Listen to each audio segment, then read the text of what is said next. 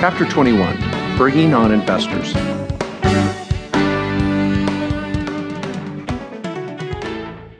Case study.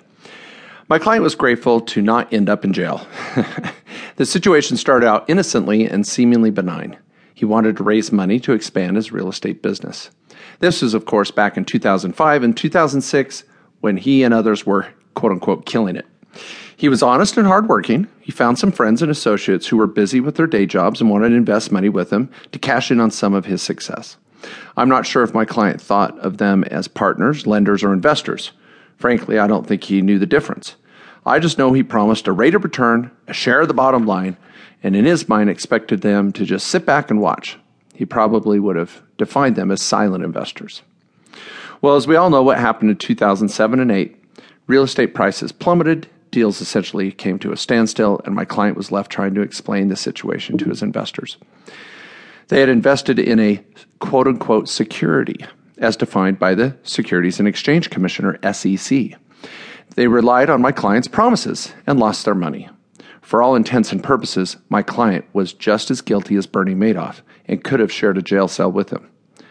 Nonetheless, my client begged for mercy and patience. He promised to work hard and rebound with real estate deals in the future, and he was lucky to receive their mercy because they could have easily brought in local and federal prosecutors.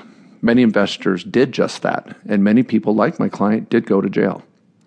Ultimately, my client survived financially and stayed out of criminal court, but it certainly cost him years of his life in stress, worry, and an ulcer trying to find solutions and work through the process.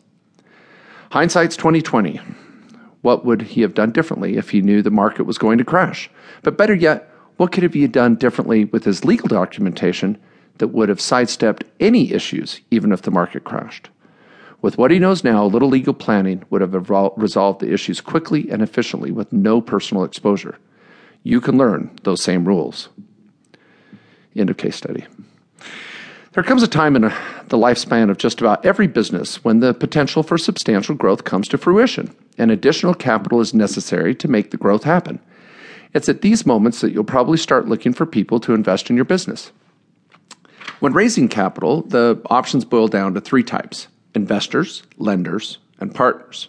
For example, some potential investors will want to become partners in the venture and have some control or voting rights in making decisions. They also want to get greater risks in hopes. They may also want to take greater risks in hopes of a greater reward. Other partners may want a fixed rate of return on their investment and less risk. This would be considered an investor, where they don't have any real vote or control over the investment. Others may want less risk or even some sort of security for their investment and thus act as a lender, taking a lien against property or stock in the company. A party to your business will rarely fit into more than one of these categories. This is a critical point. Only with careful planning could a party be both a partner and a lender, or an investor and a lender.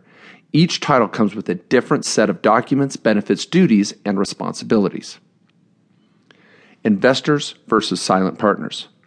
This important issue for categorizing investors all comes down to expectations, and your expectations are just as important as theirs. Silent partners generally want to set it and forget it when it comes to their investments. They want to invest money in an enterprise, not worry about or spend time and effort helping the business make decisions, and still see a significant return on their investment, right?